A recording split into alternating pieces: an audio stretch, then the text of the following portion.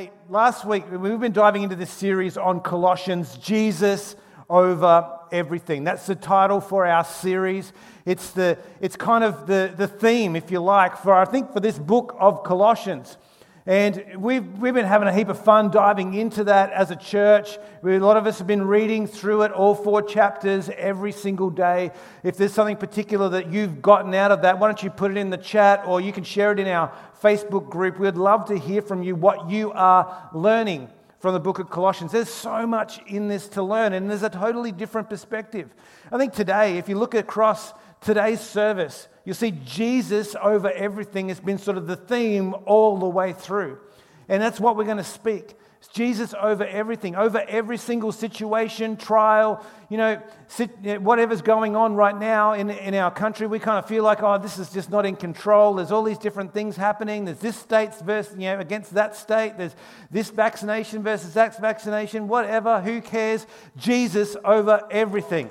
All right, and that's where we need to get back to. I love what Jamie shared about that focus, and I don't even know what the word was that you used, the Hebrew word that you used, but about, hang on, we're not going to look away from everything else, and that's what I think Colossians is trying to get us to do right here. Paul's writing Colossians, and he starts off talking to the people. He writes a letter from prison to the church in Colossae, which he's never been to.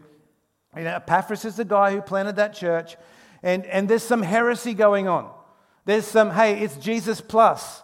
It's Jesus plus this legalistic law. It's Jesus plus this scenario. It's Jesus plus you've got to treat yourself poorly. It's Jesus plus. And Paul's coming and writing basically that same thing. He's like, no, let's fix our eyes purely on Jesus. And let's keep our focus there. Paul dispels all of that stuff immediately. So let's read Colossians 1:15-18, which is kind of like the verses. This will kind of cover everything that we're talking about. Is that the Son is the image of the invisible God, the firstborn over all creation. Remember last week we talked about the firstborn meaning firstborn, but it also means the highest place. The highest place. For in him all things were created, things in heaven and on earth, visible and invisible, whether thrones or powers or rulers or authorities. All things have been created through him and for him. He is before all things, and in him all things hold together. He is the head of the body, the church. He is the beginning and the firstborn from among the dead, so that in everything he might have supremacy. Jesus over everything. The Message translation, which we're not going to put up on the screen, says that he was supreme in the beginning and is supreme at the end. He is the Alpha and the Omega. He is the beginning and the end. He is above all, in all, through all, and over all. He is all. It's Jesus. And I think we need to come back to that point in our lives. Remember last week's little reporting class on there? A good reporter asks a few questions whenever they're going to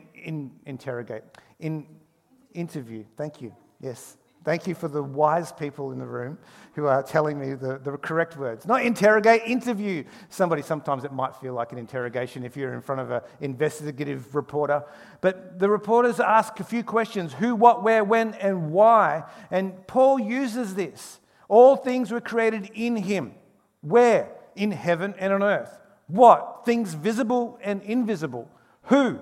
Everyone. Thrones, dominions, principalities, powers, authorities. Why? All things are created through him, for him.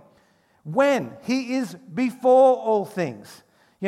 I just really love that whole thought that Jesus is before everything. And we need to, as Christians, believers, need to come back to a place in our lives where we have that first love, where we acknowledge Jesus and we place him before everything else. Come on, as we begin today, why don't we pray?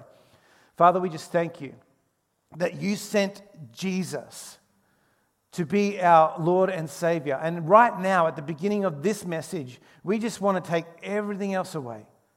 All the distractions, all the anger, all the frustration from what's going on during our week, everything that we see going on in the media, everything that would try and distract our focus and take it off you. We actually, right now, we lay those things down and we fix our eyes on you. And we speak the name of Jesus over everything. Amen. Amen. All right, we're going to dive into our scriptures for today. I'm going to read part of two different chapters. Colossians chapter 1, verses 24. We kind of got up to here last week, and we're going to continue on into Colossians chapter 2 just a bit, because there's a few things we want to pull out. All right, so let's read. Verse 24. Now I rejoice in what I am suffering for you, and I fill up my flesh what is still lacking in regards to Christ's afflictions, for the sake of his body, which is the church.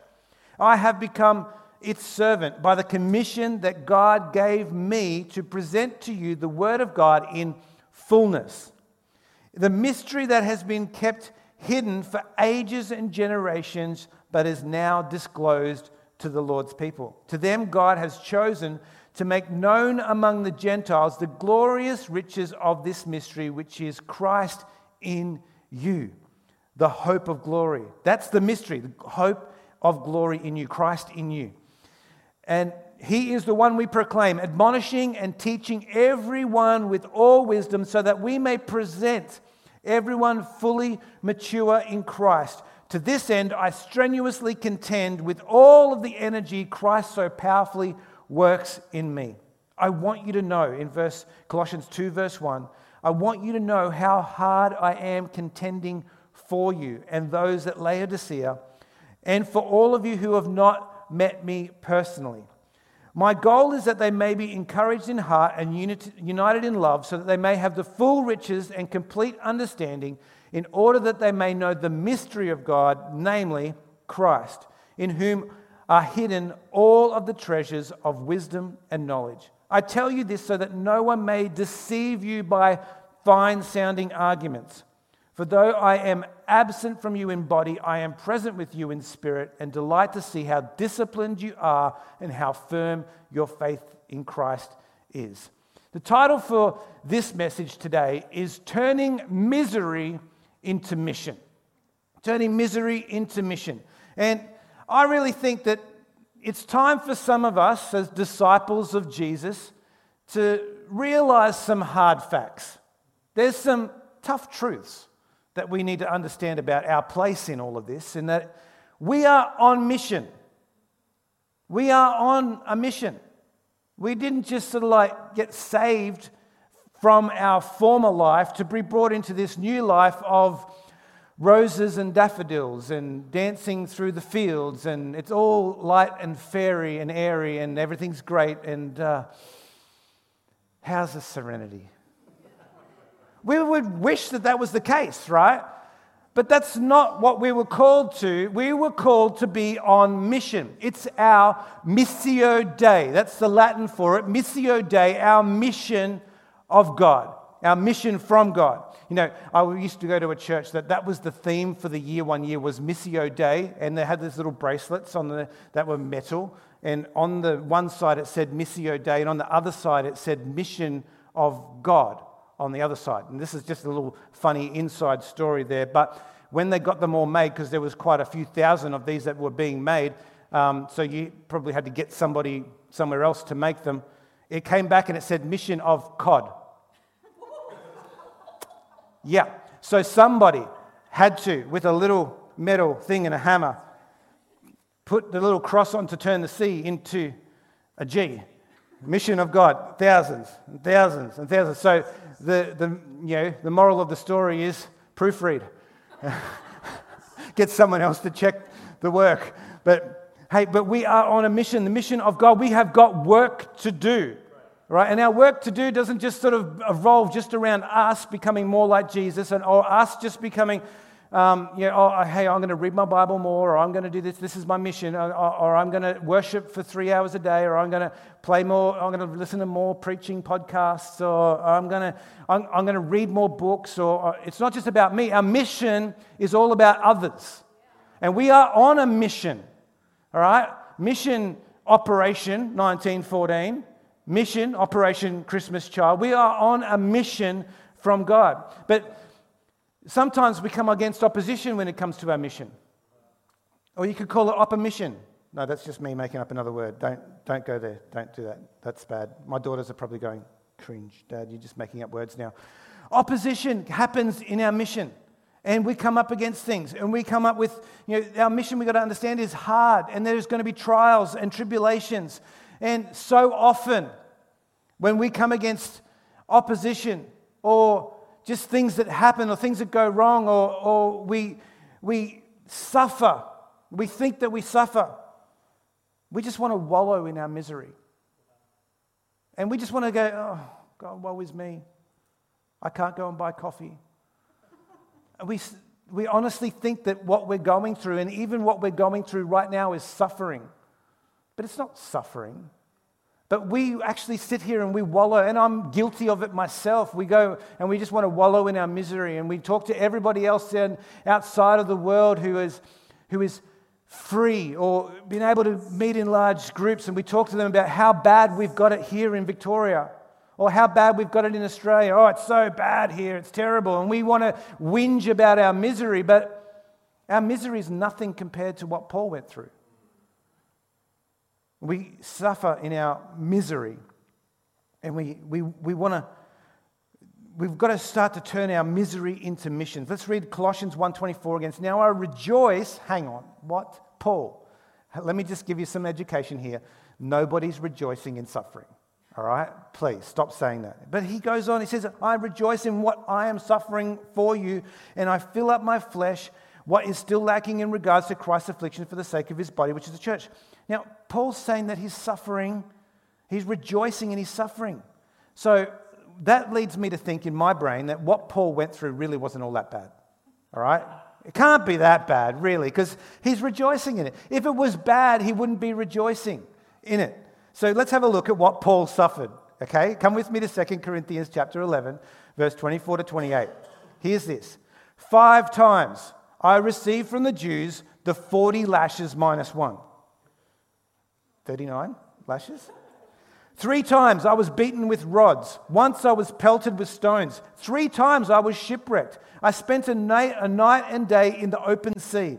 I have been constantly on the move. I have been in danger from rivers, in danger from bandits, in danger from my fellow Jews, in danger from the Gentiles, so that's everybody, in danger in the city, in danger in the country, in danger at sea, and in danger from false believers. I have labored and toiled and often gone without sleep. I have known hunger and thirst and have often gone without food. I have been cold and naked. Besides everything else, I face the daily pressure of my concern for all the churches. Paul's writing this letter, encouraging people. He's even writing this from prison. He's in prison, in chains. You know, they don't have kind of like soft little, it's not like a comfortable thing that they were tying you up with. It was iron. It rubs, and whenever you pull on it, it's just stripping away the flesh that's on your arms. This is not comfortable. Paul was going through suffering, but he had an attitude of rejoicing. He had an attitude of rejoicing. I am rejoicing. So who and what was the suffering that he went through for? Think about all of those different things that he went through. What's the worst thing that you've been through? Trying to compare it back to what Paul went through and suffered for our behalf. You know, I'm a lot softer than Paul. You know, I whinge if I can't go out to a cafe for a meal. Rachel knows. The kids know. Like, I'll go, can't even go down to Hall's Gap and get some nice ribs or whatever at Flame Brothers or something like that. I'll whinge. You know, I call it suffering when I can't have people over to my house. You know, I'm in deep suffering if a holiday gets cancelled or postponed. Now that's me. I'm a bit softer. You know, and I don't know if any of these things have happened to you, and I don't want to diminish any of the feelings or experience, you know, that kind of things that you have. You know, then there's a lot of things that are going on in different parts of the world. But Paul's saying right here, I rejoice in my suffering for you. What he went through was for us. You know, in the Message translation, Colossians chapter 1:24 it says, I want you to know how glad I am that it's me sitting here in jail and not you. He says, let me take this one. Let me do this. I'm going to encourage you, but I'll go through the suffering, but I'm doing it for you. The key point is what Paul's saying is, I am suffering instead of you. But Christ suffered instead of us.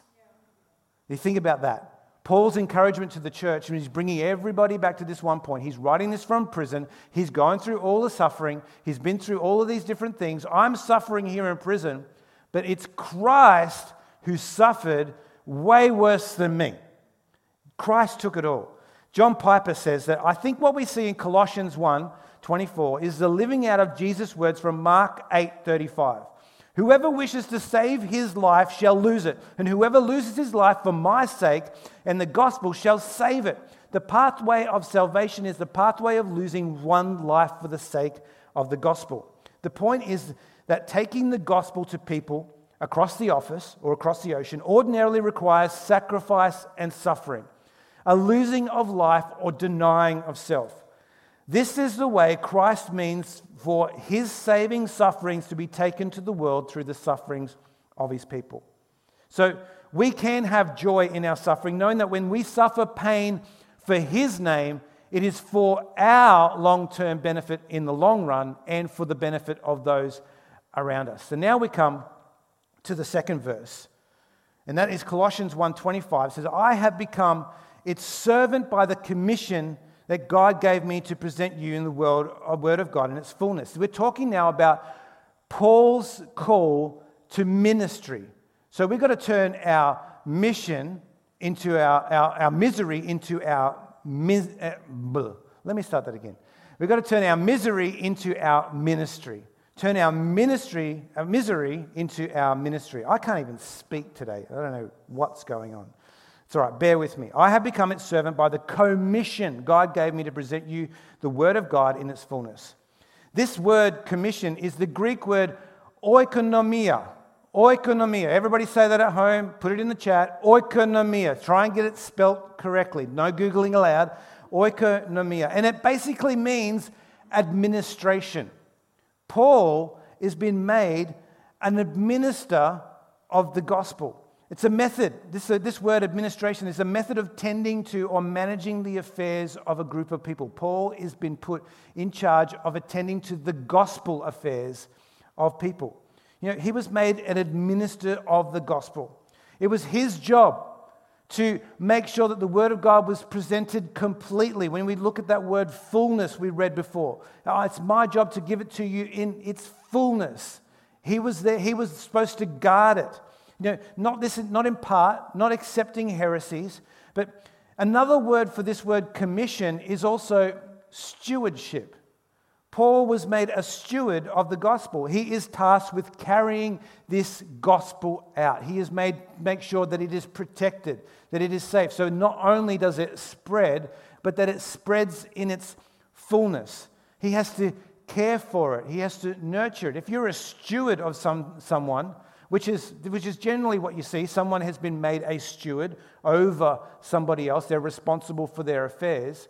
Then you are charged with taking care of that particular person. You are responsible for their finances, for their well-being, for their health. And this is what Paul is being made of this message of the gospel, is that he has been made a steward. He has to care for it. When somebody else comes in and tries to attack it, he has to defend. He has been made a steward. He has a responsibility for it. So Paul is commissioned with the spread of the gospel, but he has also been made a servant of the church.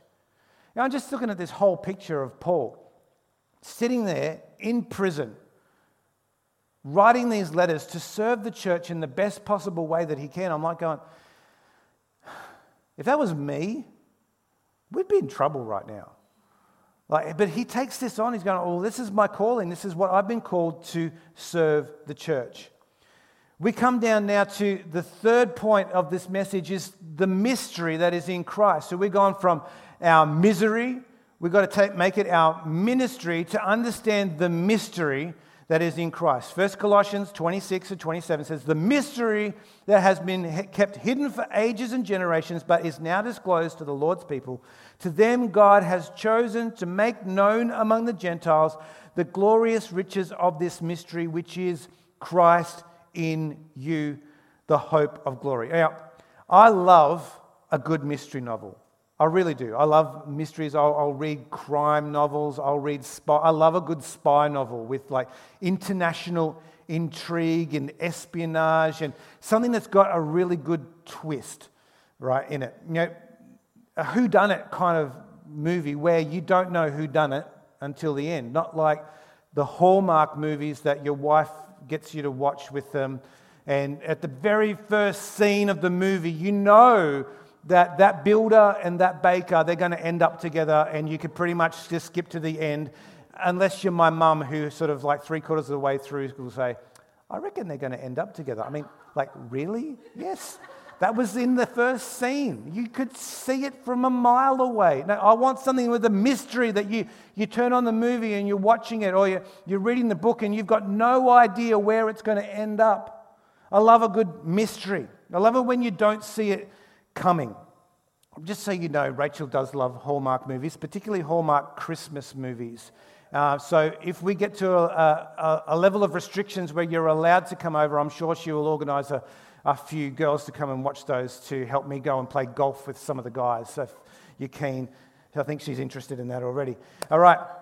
But we need to understand that all of this mystery that's been wrapped up and understood through generations and generations of writing and reading and learning through the Torah and all of the Old Testament, there's mystery involved in there that has not been understood. The people in Colossae, they're fascinated by mystery. They want to know the higher level. They want to understand the deep knowledge. There's a higher way. The answers, these are the guys that are listening to true crime podcasts. They are. They're just like, they've got the earphones on and they're listening away. They're not going, I want to know what's going on here. I want to know who's interested, who's done it. They're desperate to understand a higher knowledge. They think that they can attain a higher level of perfection for themselves if they understand a higher knowledge. Now, this is the Gnostic mysticism we talked about last week that's prevalent in Colossae at the time, a transcendent pathway. Believing there's levels of enlightenment that could be achieved through knowledge. We read in 1 Corinthians 13, for now we see only a reflection as in a mirror, and then we will see face to face. Now I know in part, then I shall know fully, even as I am fully known. But Paul's saying in here that the real mysteries that they seek to understand are all found and finalized in Christ Jesus. This is the mystery, Christ in you. That's the mystery that we're trying to understand. Ray Stedman says there is the great mystery. It is the greatest truth taught in the Bible, and yet it is the most seriously missing element in many churches today. This could get rough, so please buckle your seatbelts. Most Christians in our churches understand that Christ died for the forgiveness of their sins. They believe that and came to Christ because of that, but that is where most Christians stop. Relatively few, it seems, ever go on to grasp the fact that Jesus died for them that he might live in them. It is his life in them that is the source of power, change, and deliverance. The ability to resist temptation. That is how loneliness is met and how companionship is provided. It is not enough to know that Christ died in order that we might go to heaven. We are also to know, understand, and practice Christ actually living in us now. That there in itself is extreme. And it's sad that so many people go, well, I believe that Jesus died. Here's my ticket. I can just live through, eke through the rest of my life, just living this way and go, well, did you realize that there is so much more for you than just that? That's not what Christ designed for you. Christ designed for you to live in fullness. Which brings us to my last point, and that is the mission. We've gone from the misery into the ministry, understanding the mystery that's Christ in us to develop our mission. We're turning our misery into our mission. Colossians 1:28, he is the one we proclaim, admonishing and teaching everyone with all wisdom, so that we might present everyone fully mature in Christ. We're going to have the worship team come back just now. But there's purpose of what we teach. There's a purpose to what we proclaim. There's a purpose to the gospel. There's a purpose to everything that we speak, and that is the purpose is developing everyone to be fully mature in Christ. Did you realize that maturity in Christ is worth fighting for? It's worth us fighting for. Depth in Christ is worth fighting for. Knowledge is all worth fighting for. We're going to look at Colossians 1:29, and it talks about Paul when he says, "To this end I strenuously contend with all of the energy that Christ so powerfully works in me." I'm going to fight for this. I'm not just going to sit on the sidelines and just let some guy come out from over the side there and start to speak things into your ear that aren't true. You've got to believe this. I'm going to contend. I'm going to fight. A lot of us are being sort of pulled in all sorts of different directions when it comes to what to believe right now or how we should act right now. But I want to tell you that God sent Jesus to die on the cross for our sins so that He can live in us. We're getting distracted. And I just want to speak into this for a moment. There's a lot of people getting distracted, and you're spending too much time on Facebook chats and Facebook rooms and getting on YouTube and finding out all of this different truth, and you're getting distracted from the purpose that God called you to, and that is to speak Jesus. Speak Jesus. The world's got enough hate going on inside of itself. We need to stop. As Christians, it can't come from us. We've been called to live differently. We've got to stop distracting everybody else. We need to be an example of who Jesus is right now. That's our mission. Our mission is to spread the gospel. The gospel is the good news about Jesus Christ. The gospel is not, you should choose Pfizer over AstraZeneca. The gospel is not, you should be unvaxxed, otherwise you've got no faith, or you should be vaxxed because you love your neighbor. That is not the gospel. The gospel is that Jesus came and that He died for you, and that you might now take that message out to the people around you. That is the gospel. Sorry, I'm getting a bit fired up. But you know what? I think it's time. We've got to stop anything that would cause division in the church. We need to stop anything that would cause division in our hearts. We need to stop things that would cause us to take our focus off Jesus and start putting our focus on the world. You know what? The answers to what we seek are not found in the world, but they're found in Him. I feel like I'm preaching. Colossians 2:1 continues. I want you to know how hard... He finishes Colossians with, I strenuously contend with all of the energy that Christ so powerfully works in me, and I want you to know how hard I am contending for you and those at Laodicea and for all those who have not met me personally. Let's bring this back for a second.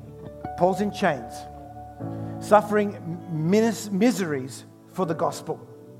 Having been beaten, shipwrecked, imprisoned, there is nowhere that he is safe. No city, no country. He's not safe from Jews. He's not safe from Gentiles. And back then it was Jews and Gentiles. So pretty much everybody. Yet he is focused on the mission that he was commissioned with, the expansion of the gospel. You know that term, contend strenuously, means to labor unto extreme fatigue. For those he hasn't even met. What's our mission? Let me tell you what our mission is. Matthew 28:19. Therefore go and make disciples of all nations, baptizing them in the name of the Father, the Son, and the Holy Spirit. That's our mission. And that right there is the message that God has left us with. It says in John 3:16 that God so loved the world that he gave his only son, that whosoever believes in him shall not perish but have everlasting life. There's the gospel message wrapped up in a verse. But our mission is then to take that verse and spread that verse everywhere that we go. But most of us, including myself, we're too comfortable to contend strenuously for the gospel. We'd rather be continuing strenuously for our rights. We'd rather see how many letters we can write to members of parliament, or how many posts on Facebook we could share. That we contend strenuously for things that make us feel uncomfortable. that take away our comfort. But the gospel was never meant to be comfortable. We have a look at Paul's life. It's not a comfortable life. This is hard. I think we need to commit today that we're going to turn our misery into mission. Come on, why don't we pray? Father, right now in this place, everybody who's watching online, up at Neil, here in this room, we repent. We're sorry.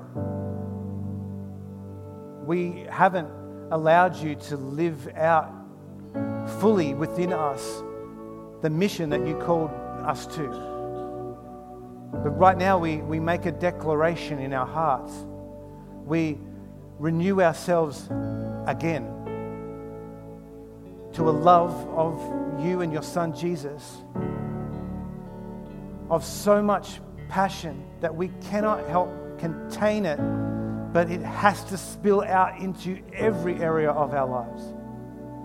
We want to contend strenuously to the point of extreme fatigue for the gospel of Jesus Christ.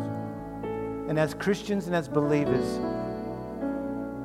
we pledge this today, that we're going to change the way that we live for your glory and for your kingdom. In Jesus' name.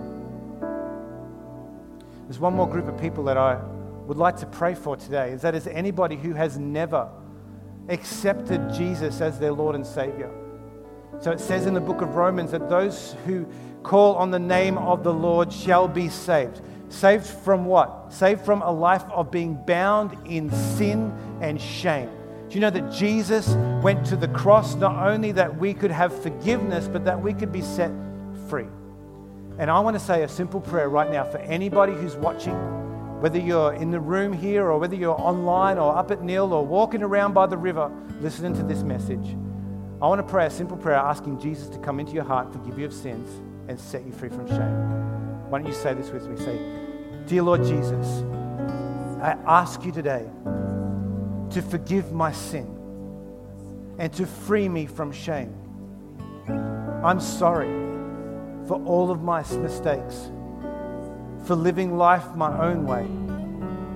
And today, Lord Jesus, I accept you as Lord and Savior of my life.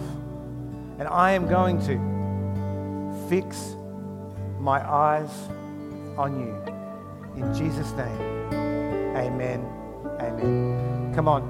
Why don't we give a huge congratulations to everybody who is accepting Jesus today. Whether you've been watching live online this Sunday or whether this is through the week, we just want to be able to contact you and touch base with you. We've got a Bible that we would love to give to you. This Bible is the Word of God. We would love to get one into your hands, and I personally would love to meet you and pray with you, or even if that's over the phone, you can contact our church. You can email us on the details that are on the screen. But hey, one more thing, and before the worship team are going to lead us in a song of praise on our way out today, and that is, I just want to pray a prayer of blessing over you. So if you're in the room or up at Neil or in your lounge room, why don't you stand and stretch forward your hands to heaven? This is something that we try and do at the end of every service. It's a benediction. And we're praying blessing over you. And no, I'm not going to sing it. But the Lord bless you and keep you. The Lord make his face to shine upon you and be gracious to you. The Lord turn his face towards you and bring you peace. God bless you, church. We love you heaps.